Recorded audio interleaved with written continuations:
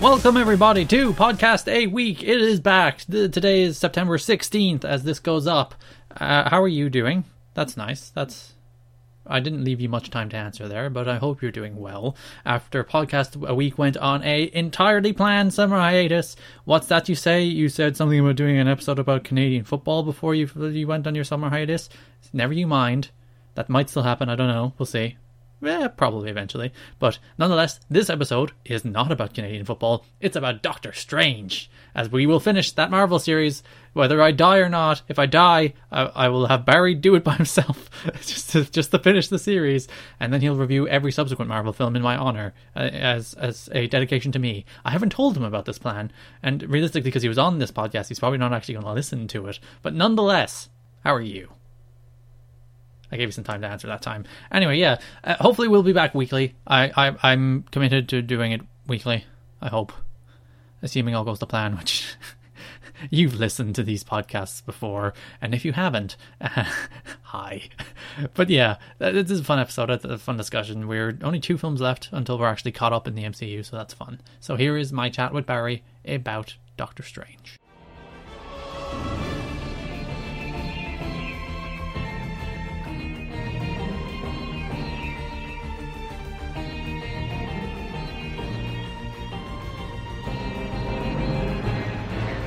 Welcome back to Podcast a Week, the 14th film in the Marvel Cinematic Universe, and in fact, this is a fun fact for you, Barry, before I even introduce you. This is a remake of the 2008 film, Iron Man. It's called Doctor Strange. Yeah,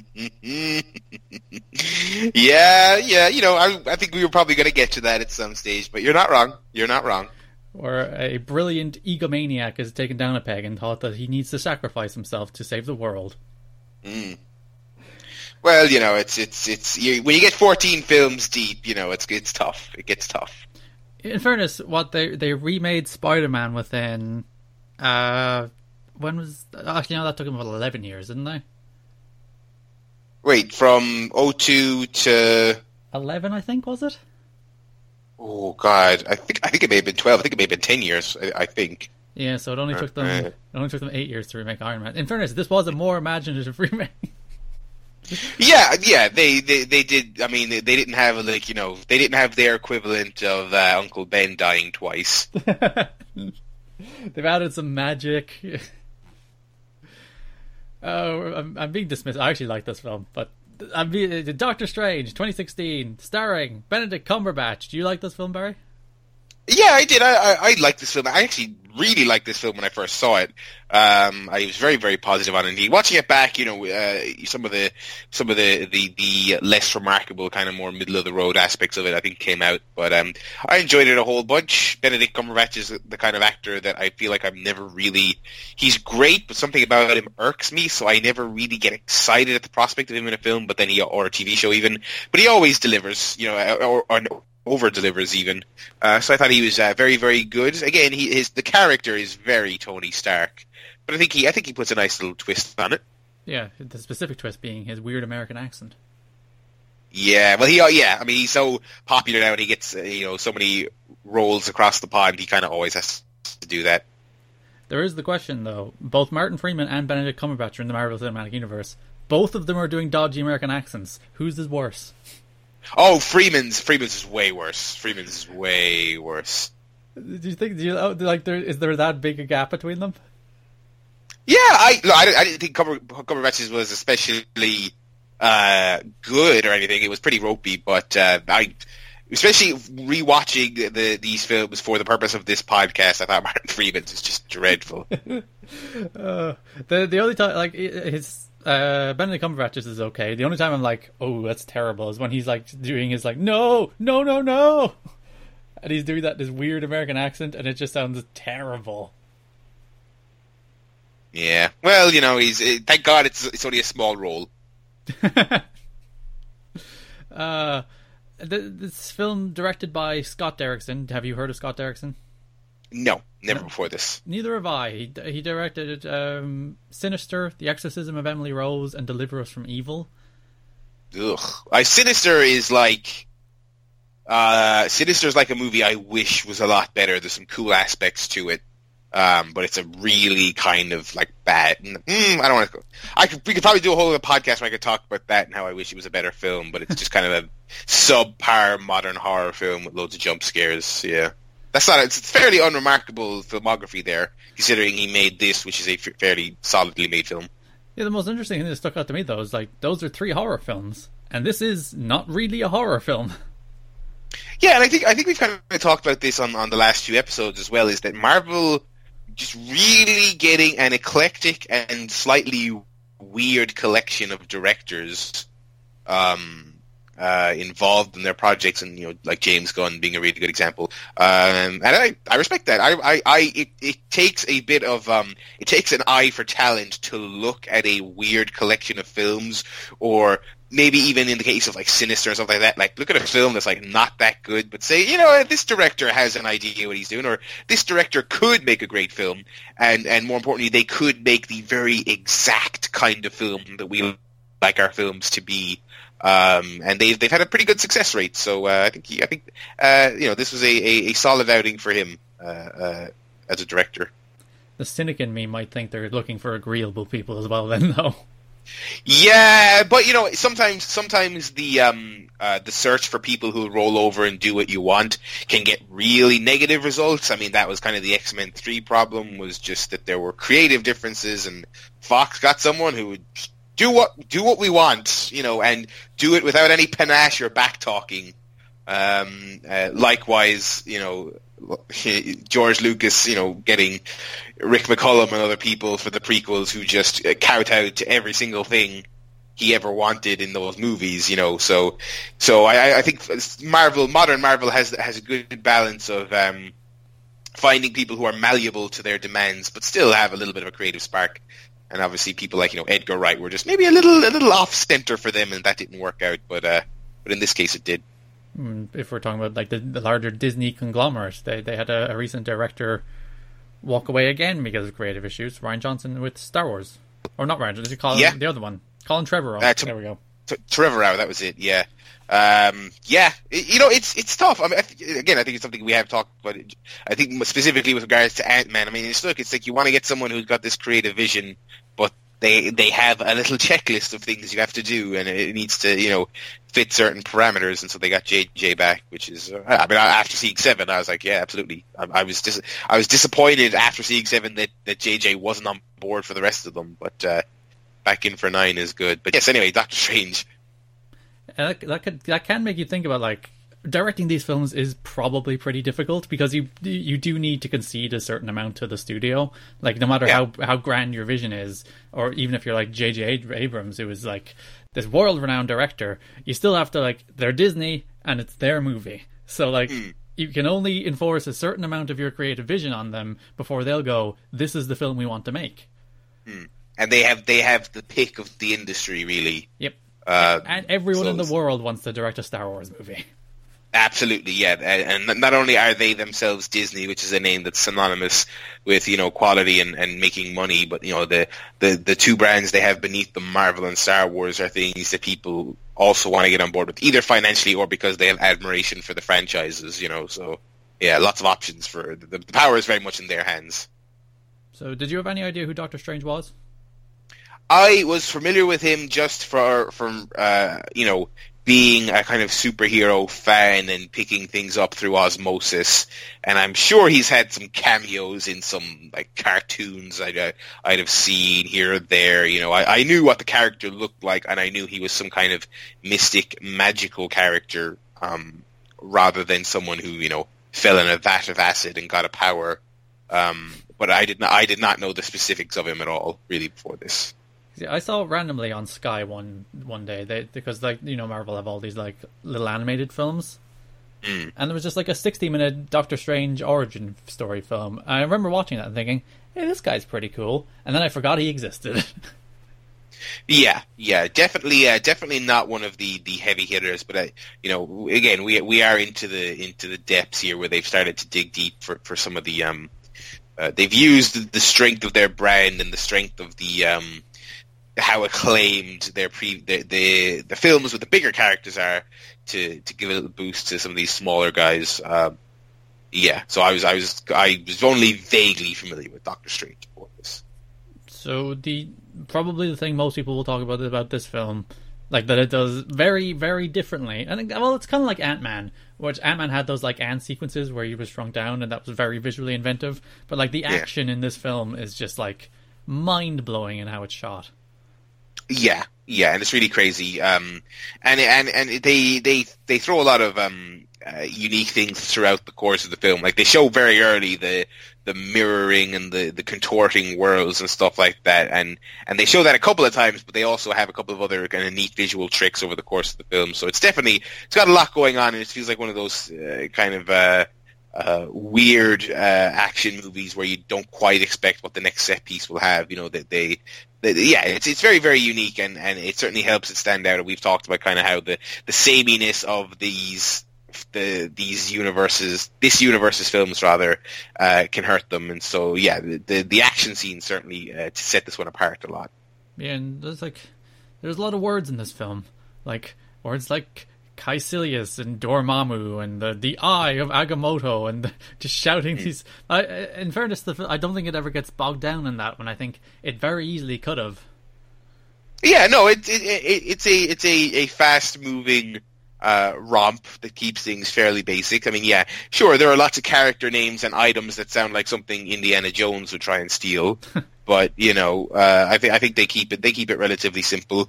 And a lot of these Marvel films, they have a fairly simplistic plot, but I do also think ones like this where they've gone, okay, here's a character who's completely separate from the 13 others we've spoken about, doing his own thing, dealing with mysticism, which isn't really something we've talked about yet in this universe. So I guess it probably wouldn't be worth our while trying to go hyper complicated with the plot, because we might give the audience whiplash from taking them in this kind of new direction and throwing too much at them. Because that is the thing, like you really couldn't have introduced this character much earlier, because like it's a relatively grounded film. Like Iron Man is pretty grounded, even like Captain America. It's all kind of grounded in like almost like war and basic. There's no mysticism there. There's no magic. There's no like the power of the stars. But now it's just like there's mirror worlds and there's all these magic people and they can just teleport everywhere, and there's magic within some people apparently. Yeah, in our hearts. Yeah, there's magic in Benedict Cumberbatch's hearts. So that's why he's such a good hero. He has several. Yes. But I think it's definitely not something they could have done earlier, and it's tough. I mean, like when you have a grounded universe, it is tough to introduce something like this. It's one thing I know that DC kind of struggled with, is because straight away there in Suicide Squad they've got like magic characters, and it's just it's kind of tough to. It just doesn't quite feel right, at the very least, with the Marvel stuff. They've introduced their universe, and then several films deep, they introduce this guy, and he is an outsider, and he is weird, and he is different from everything else. But at least that's kind of acknowledged in a way. And I'm sure when he teams up with everyone, he'll be something of an oddball in the group. Because he just has magic. But I suppose at this stage, like they've slowly introduced Infinity Stones. They've slowly like Thor kind of leans more into the mysticism than any other character, so there's a little of that over there in the Thor Asgard universe. So they have kind of like, and of course there's Guardians of the Galaxy, which is basically space magic. So they've slowly eked all of that into their films in a way that makes a character like Doctor Strange actually make sense. Yeah, absolutely. I mean, they do fit things not perfectly, but considering the sheer breadth of the characters they have, they fit things together relatively well, I feel. Yeah. What was the name of that? This film made me think of it, and I should have looked it up. You know that Matt Damon film where he's going through doors and he can just pop out anywhere in the different parts of the city, and the doors connect the place? Do you remember that film? I have never heard of this. I'm fascinated, but I have never heard of this. it's the Adjustment The Bureau. Bourne Identity. No, it's not. That would be a much better film. If That'd be it had magic that'd be doors. great. I think it was called the Adjustment Bureau. I've never heard of that. Where there was like these people who like dictated the direction of people's lives, and they did it in secret, and they had these magic doors that allowed them to travel around the world. For some reason, like the doors that just traveled randomly between places in this film reminded me of that. I like that film. Yeah, I remember that being a good film. Well, I'll add it to the list. We could start a new series with that.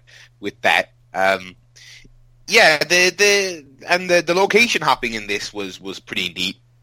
The New York, they had the three what are they? I can't remember what they were called. The like domains they had to protect Earth, like New York, London, and another one. So they were kind of hopping back and forth between them, and you got scenes in China and stuff like that. Nice change of pace. I mean, like Civil War was an awful. I mean, of course, infamously, their big climactic fight was in the airport. Yep. And even outside of that scene, there's a lot of motorway and city skies and what's easy to shoot. What's easy to shoot, right? And locations just weren't important in that story in the grand scheme of things. Which is actually interesting. You say that about Civil War, where it's like they did that. They did all like the glow popping stuff. But you're right. It was always just here's a road that happens to be in Berlin, I guess. Yeah, and like the opening, the opening set piece that results in the civilian casualties. Like I can't even remember what city that was supposed to be in. It looked like it was just. I mean, it looked sort of slum-esque, I guess. But I could not even begin to guess. And you and I only watched that film not long ago. What country that was supposed to be? It's all very unimportant. Whereas this, they made a big deal out of the locations and lots of great, Chinese like architecture and imagery and just some stuff to kind of cleanse the palate a little bit and mix some stuff up in the Marvel formula. Yeah, I did like that the end of this film, spoilers, this is a review podcast, of course there's going to be spoilers, but the end of this film is basically he defeats the villain with logic. Yeah. Which is nice. It was it wasn't a climactic, plunge a knife into a weak point, rip out the heart of the bad man, Iron Man thing. Yeah, and that was. I mean, I remember when I first saw this film, enjoying it for the most part, thinking it was really good, and then the final act kind of really like made me smile, and I came out of it. I think that's probably why I rated it so highly the first time I came out, is because it ended so strong. But Doctor Strange gets Dormammu in the time loop. And Dormammu just kills him over and over and over again endlessly, but is never satisfied because he's stuck just in that moment, killing him forever. So he eventually yields, and Strange breaks the time loop.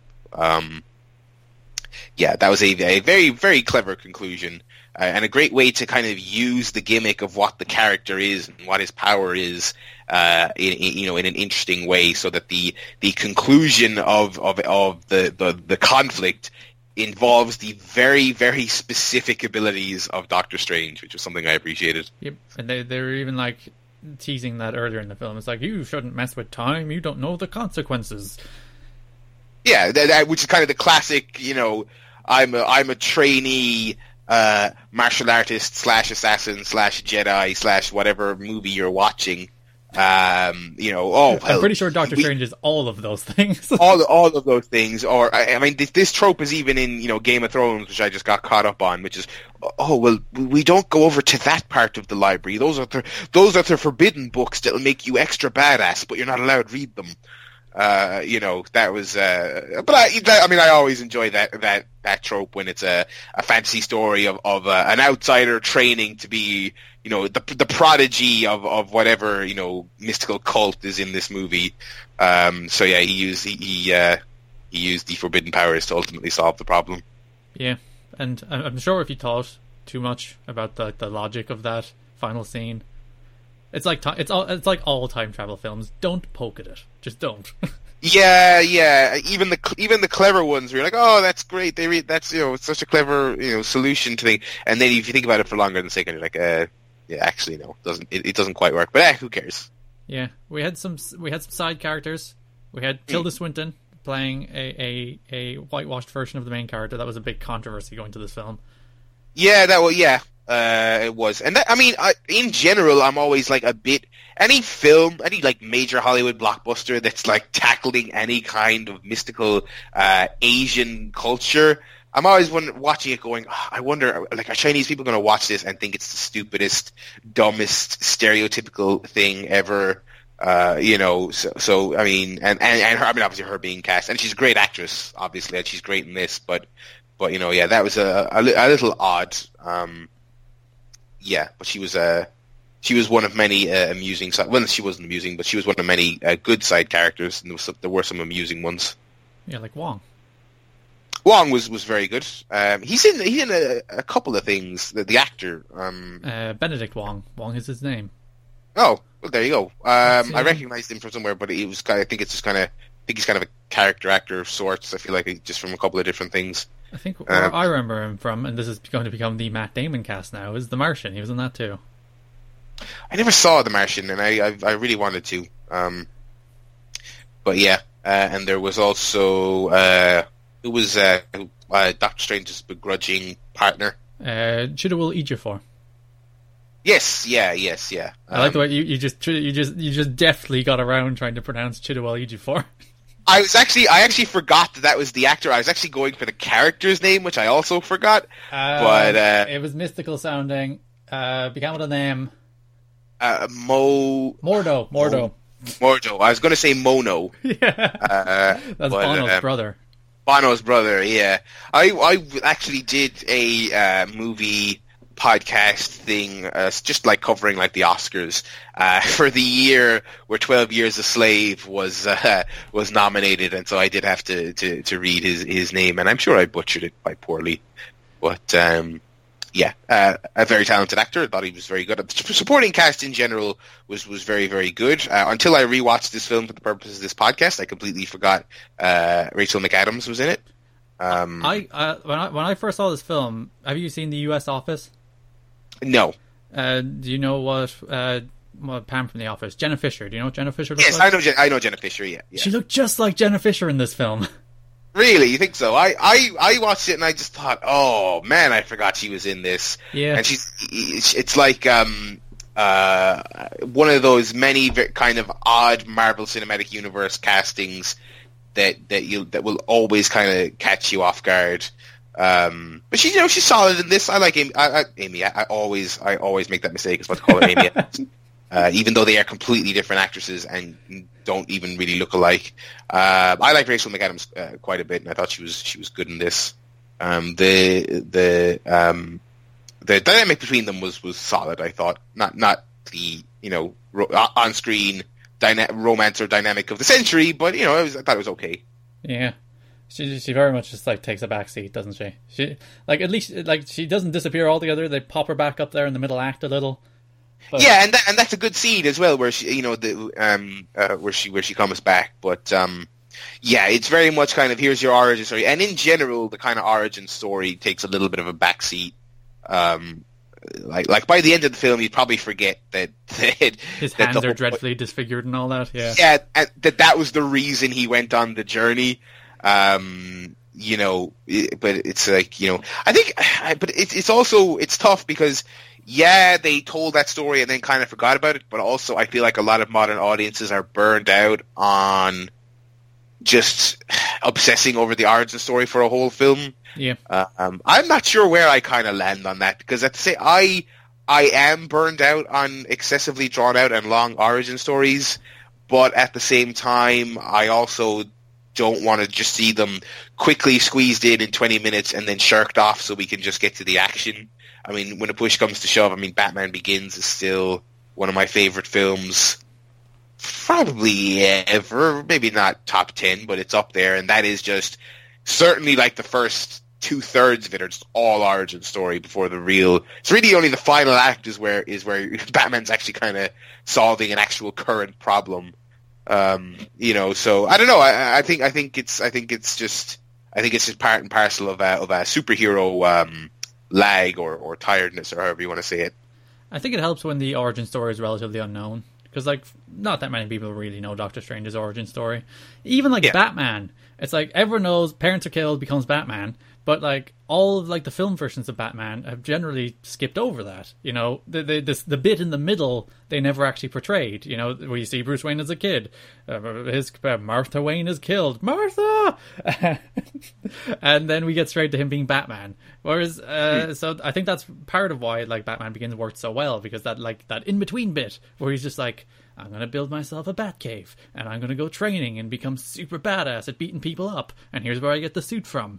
I don't think anything that hasn't been portrayed that much. Whereas when it's just like Spider-Man or Superman or like other characters whose origin stories we've seen so many times, just don't want that anymore. Yeah, exactly, yeah. Rachel McAdams. I thought their chemistry was good. At least they were good on screen together. Yeah, they were very solid. Yeah. And this film was punched up by Dan Harmon of Community and Rick and Morty fame. So you can, I think you can see some of that. Apparently, they only shot some like later scenes that they inserted into the film, but I think you can see some of that influence there. Yeah, and I think I remember when it first came out, there was maybe it's a funny film. There's some good laughs. I can remember, I know there's some criticism that maybe some of the jokes maybe like didn't quite fit with the tone of the rest of it. I mean, obviously they're in there pretty early with the "yes, we have Wi-Fi" joke. So some of it was a little, some of the jokes were a little out of place, but generally speaking, I thought there was the usual solid mix of laughs in there for a Marvel film. Yeah, and like the one of the big like mid-scene fight scenes is built around the magic cape being uncooperative. And that's great, and I really liked that. The cape stuff was all really fun. I forgot to mention this film did introduce that new Marvel intro with the one we hate. The one we hate, yeah, the one with the freaking live action cutscenes projected onto the Marvel logo, and it's like, no, it's terrible. Yeah, that's bad. Especially because like the classic like comic flippy one is really cool and simplistic, and it goes back to the Marvel roots, and it's nice. Don't change things, Marvel. Yeah, come on. When something works, stick with it. Yeah, Stan Lee was sitting on a bus. I don't even think I caught that when I rewatched it. I'm sure I saw it the first time, but they were fighting? I think there was the Mirror World fight in the middle of the film. Oh, okay. And Stan Lee was just on a bus there, and they bashed against the window. They thought that went through a lot. Our mid-credit scene, Thor was in it to set up Thor Ragnarok. Yeah, I like that, and of course because he was noticeably absent from Civil War. So yeah, this is alright. I liked it. Yeah, he's doing things. He has problems that need solving. Mm-hmm. Do you think, because if you remember what's the second Captain America film? Winter Soldier. Yeah. In Winter Soldier, like they name drop Stephen Strange as one of the people who Hydra are going to target. So, like, I know that's a throwaway reference where people just go like, "Oh, he said Stephen Strange." Yeah. They didn't think that one through. But so the idea is like S.H.I.E.L.D. know who Stephen Strange is. Technically before he even becomes Doctor Strange, because I'm not sure when this film happens. I don't think there's any occurrence in it that means it couldn't be, say, post Avengers, but pre. I don't think there's anything in it that would prevent it from being pre Winter Soldier. Like I don't, and when I say pre, I don't mean like he's been Doctor Strange for 20 years before, but I just mean like it could happen just kind of there in the middle. Yeah. I'm sure that there are references to the Avengers and shit like that happening, as there is in all these films.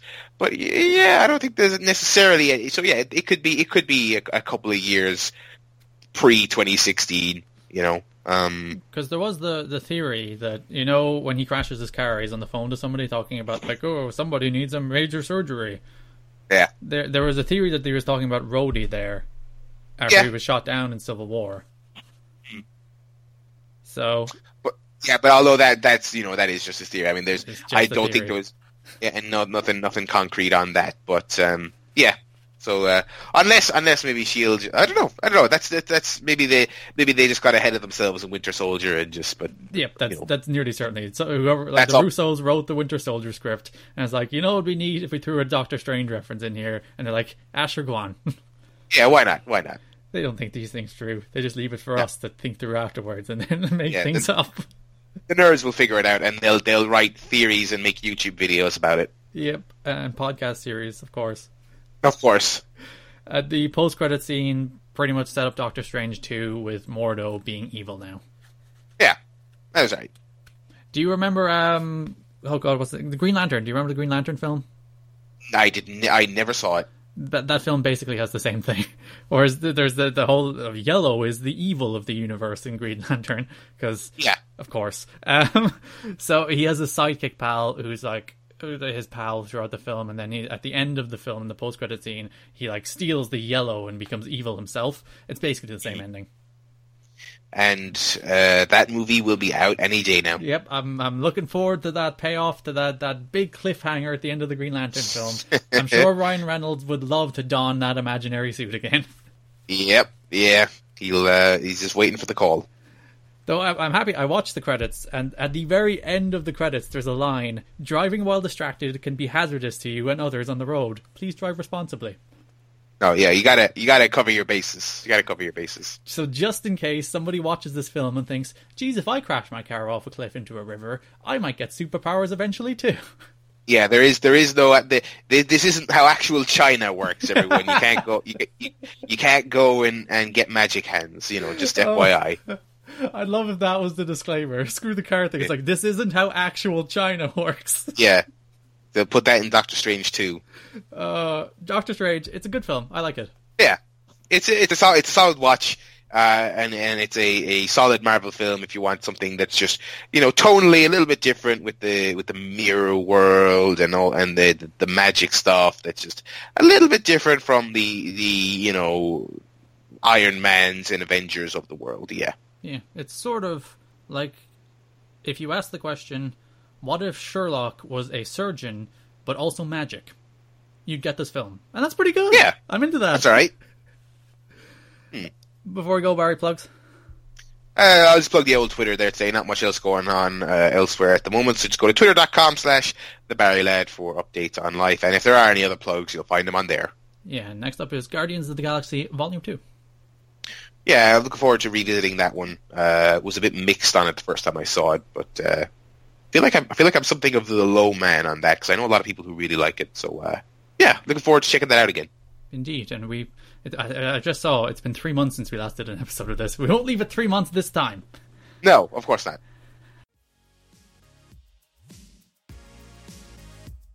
That is the show for this week. Thank you so much for listening. We are back, and as weird and rambly and just, I don't know, losing this train of thought in no sentences as ever.